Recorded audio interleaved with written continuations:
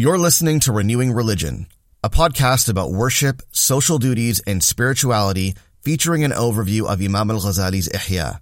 This podcast is brought to you by Seekers Hub.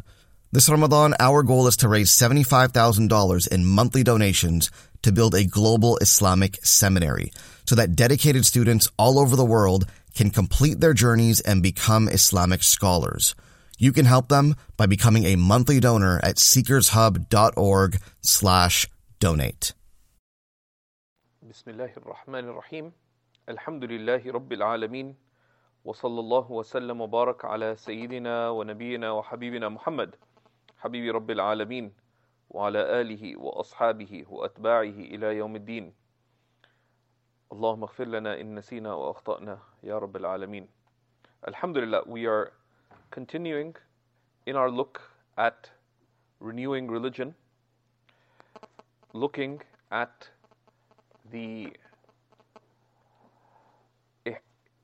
overview of the Ihya of Imam al-Ghazali rahimahullah ta'ala, and today we've reached the section on fasting. And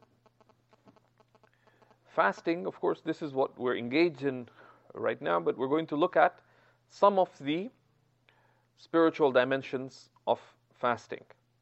And Imam al-Ghazali, in his Ihya, covers both the religious guidance related to fasting and how one fasts, and the sunnahs of fasting, and then he looks at some of the spiritual dimensions of fasting.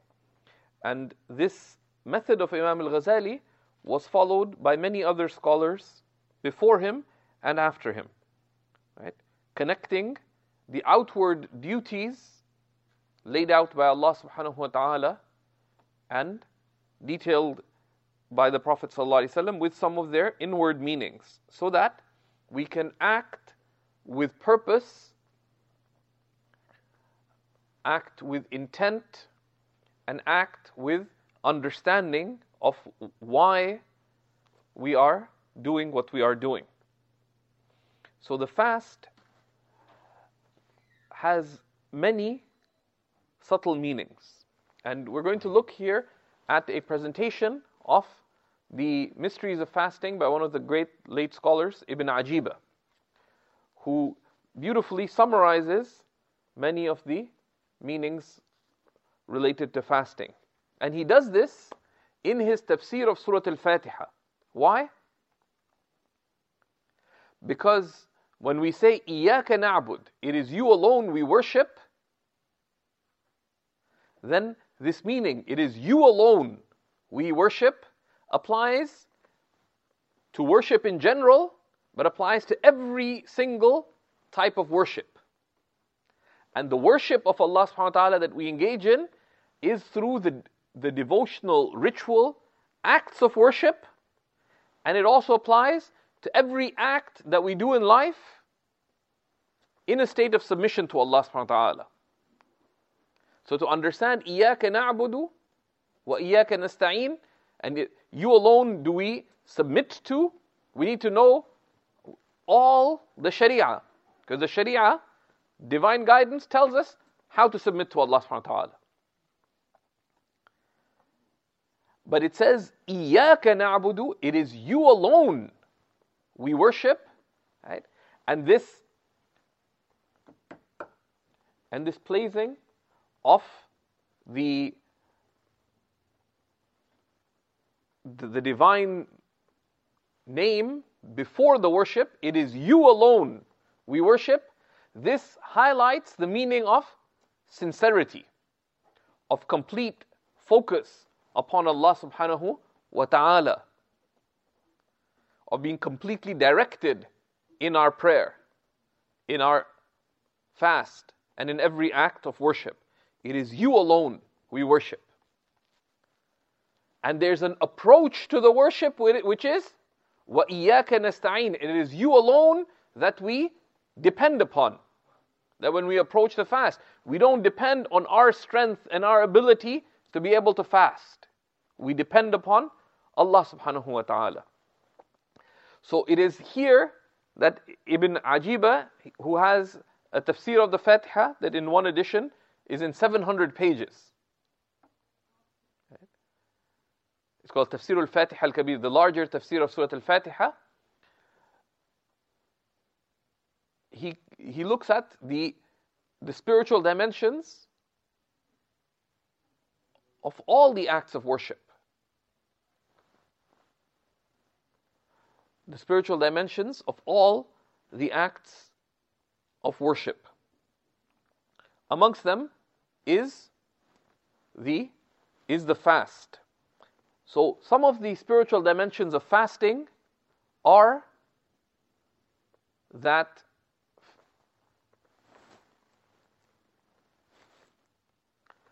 fasting weakens our mere humanness, right? Our bashariya, right? It weakens our connection with the merely material world, right? And it is an established reality that excessive eating and drinking makes heavy our attachment to the material world, to alamul hiss. And to the extent that the material world is more palpable and real to us, the more the subtle reality of our spiritual consciousness is veiled from us. Because the reality is spiritual. Right? What is real is that كان الله ولا شيء معه, that Allah was and there is nothing besides Him. And that reality remains just as true right now. That Allah is, nothing else is of itself. Everything else, its reality is perishing, dependent, fleeting. How does this table exist? The table seems really real. Hit your head against it and you'll know. But it's not. The reality is that it is dependent. It is fleeting. Right? But it is our attachment to our worldly living that makes the material seem real and the spiritual seem fleeting. Right? And fasting weakens the most direct point of connection that we have to the material, which is food and drink and the fulfillment of pleasures. And this is a general rule, that to the extent that you increase in the material, will you diminish the spiritual, generally. Right? Or to the extent that you increase your attachment to the material, right? Will you diminish your attachment to the spiritual? Because Allah subhanahu wa ta'ala says in the Quran, Allah has not placed two hearts in anyone's chest. And the heart has only one direction in which it can face. So this is one of the benefits of fasting. Another of the benefits of fasting is that it is our upholding the divine quality of as-samadiyya, of Allah being as-samad, the one free of all need. Right? The one free of all need. We characterize ourselves by that, by recognizing our inherent neediness. Right? And fasting makes us realize this reality, that Allahus Samad, Allah alone is free of all need.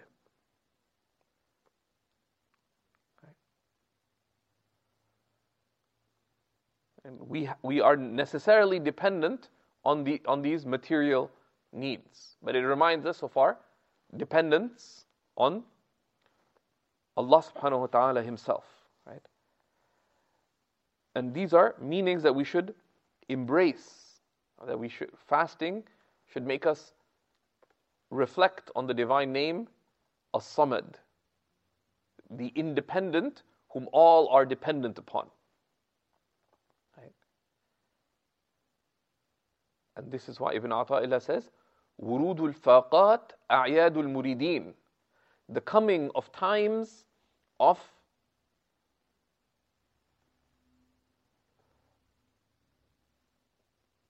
impoverishment, of neediness, are the festival seasons for those seeking Allah.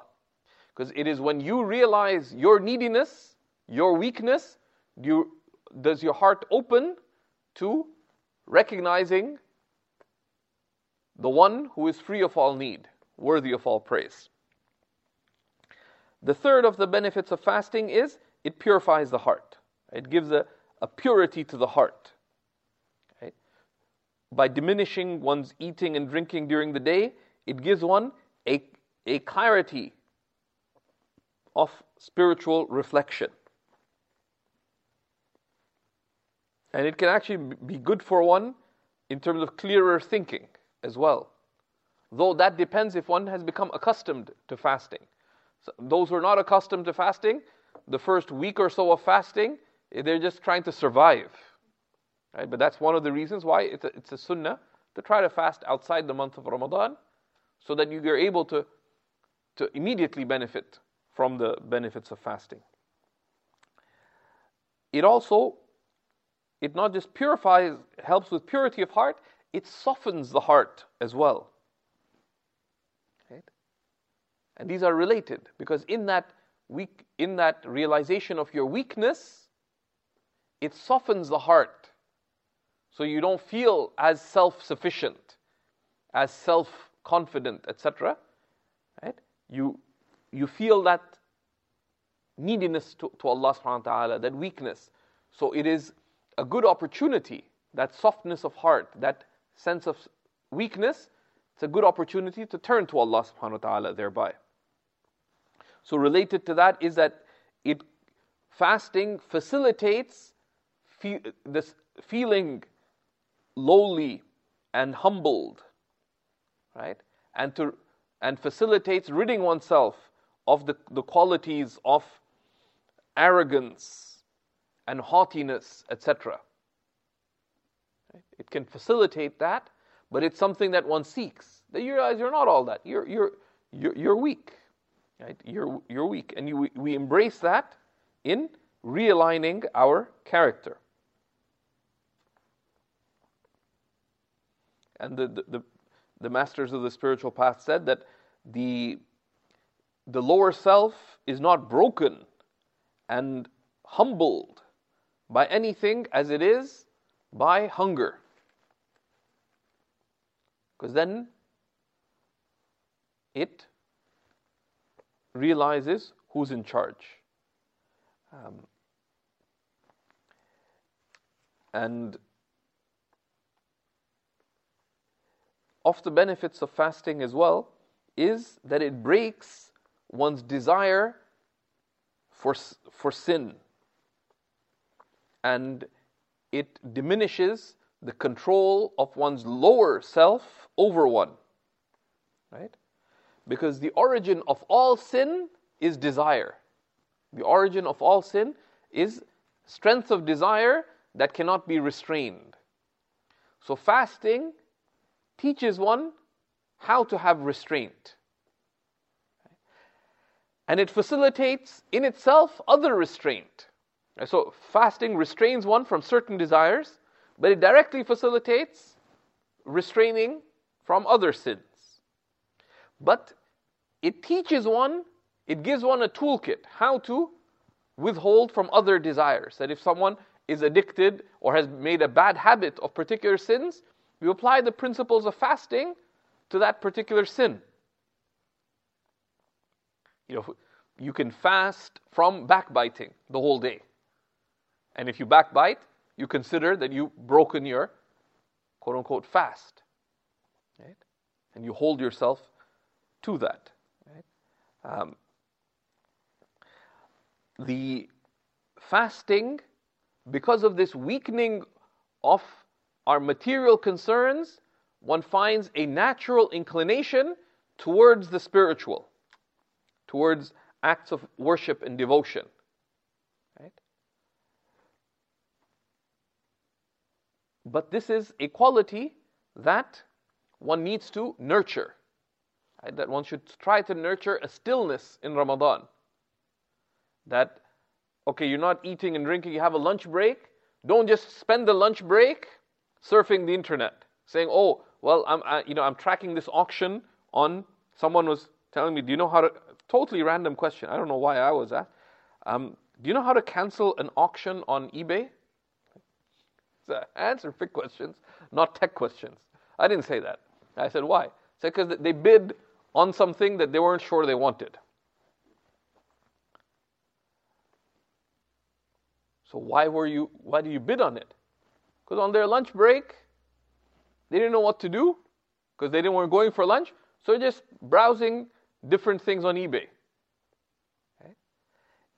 One of the fasting should teach us to have a degree of stillness. Don't busy yourself with the material. Right? And that's the beginning of finding the inclination towards the spiritual. Right?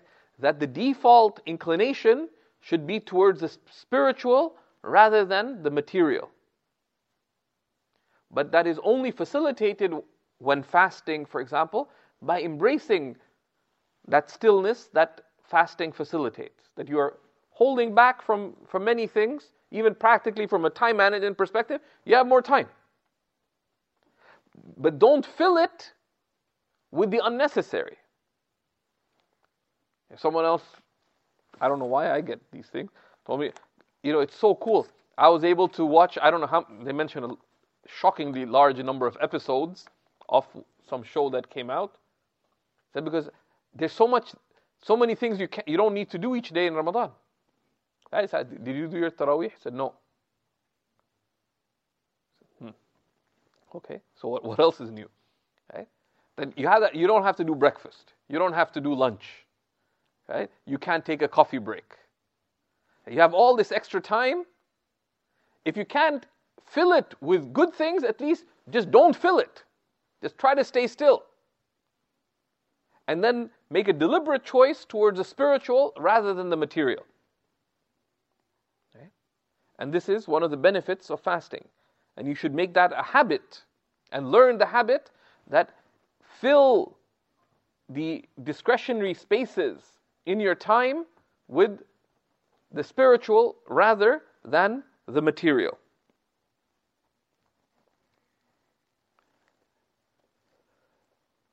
This is why one of the great spiritual benefits of fasting, they say, is contemplation. Practically. That if you don't find yourself directed towards the spiritual acts of devotion, turning to Allah subhanahu wa ta'ala, etc., then pause and reflect. That's why Ibn Ata'illah says, الفكرة سراج القلب فإذا فقدت فلا إضاءة له. Reflection, contemplation is the illuminating lamp of hearts. If absent, the heart has no light. Right? So, this is a very important opportunity in Ramadan. Right? Just pause and think.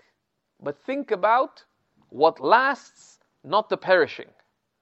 One of my teachers, he asked his teacher for advice in seeking knowledge. And he wrote this really memorable advice. It begins, it says, embrace the way of Sayyidina Ibrahim, who said, لا أحب الآفلين. I love not the perishing. I don't love the perishing. From the benefits of fasting is also health. And one fasts for the sake of Allah subhanahu wa ta'ala, But one of the things that one seeks the pleasure of Allah through in one's fast is for the fast to help us realign our health. Right? And it's come in the sunnah of the Prophet ﷺ, Sumu tasihhu. Right? Fast and you will acquire good health. Right? Fast and you will acquire good health. Right? This is, of course, if you fast in accordance with the sunnah of the Prophet ﷺ, right? That you fast, but at the end of the day, the net eating in your fast should be less, both in quantity and qualitatively. If Ramadan is the month of feasting, then you missed out on the point of the fasting. And not just in terms of the quantity of the fast, but the quality. If Ramadan is when every culinary desire is realized, right? Of course, there's a balance, right? That you enjoy the month, you facilitate it, etc. But this is not party time. Fasting also nurtures a practical quality, which is to realize that you don't need much of this dunya. Khiffatul mu'na. Right? That you don't need to be that concerned about eating. You can survive with very little. You wake up in the day, what first concern is what's for breakfast. You don't have to think about it. Then a lot of people, they just stumble. Like their day is basically, what's breakfast? When you're done, then when's the coffee break? Then when's lunch? Then where's the tea before returning to work, or the coffee for the commute back? And then when's dinner?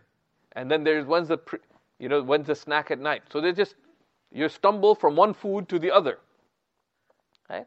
And you realize actually you don't need that much to survive. And that's why one of the things we've tried to encourage this here at the hub is, with the potluck iftar, is there's a certain degree of simplicity in the food, right? Brilliant kale notwithstanding, of course. Of the benefits of fasting as well is that it's a shield from the shaitan. And if you see on Seekers Hub, we have actually a few answers on what does it mean that the shaitan is chained. Right? The stronger opinion is that it's not necessarily all the devils, and it's not necessarily completely. Because a chain, right, slows you down. Right? It doesn't mean the shaitan is locked up and chained away. Right? Yeah, the shaitan's chained down means the shaitan is slowed down. But most of scholars say he's still out there, right? And most of our lives would bear witness to some of that. So these are some of the benefits of fasting. We should approach the fasting with this realization, right? That ultimately, fasting is training us to restrain, not just from food and drink, but then from all the things that are displeasing to Allah subhanahu wa ta'ala. And then from restraining from the things that are displeasing to Allah subhanahu wa ta'ala, that we restrain from the things that distract us from Allah subhanahu wa ta'ala. And these are the 3 levels of restraint. And the basic fast is restraining from the things that invalidate the fast. Then we restrain from all the things that are sinful. You can put another category, from all the things that are disliked. Then we strive to restrain from all that distracts us from Allah subhanahu wa ta'ala. And the state that is sought from the believer is a state described of the foremost of the believers in the verses of light from Surah An-Nur. رِجَالٌ لَا تُلْهِيهِمْ تِجَارَةٌ وَلَا بَيْعٌ عَنْ ذِكْرِ اللَّهِ وَإِقَامِ الصَّلَاةِ وَإِيتَاءِ الزَّكَاةِ. Accomplished ones whom neither trade nor transaction busy away from the remembrance of Allah. Meaning that they are busy in their trade and transaction and their worldly affairs, but their hearts remain busy with Allah subhanahu wa ta'ala. And that's why one of the righteous, used to say that al-mu'min yahmilu zawiyatahu ala katifih. Right? That the believer bears their monastery on their back.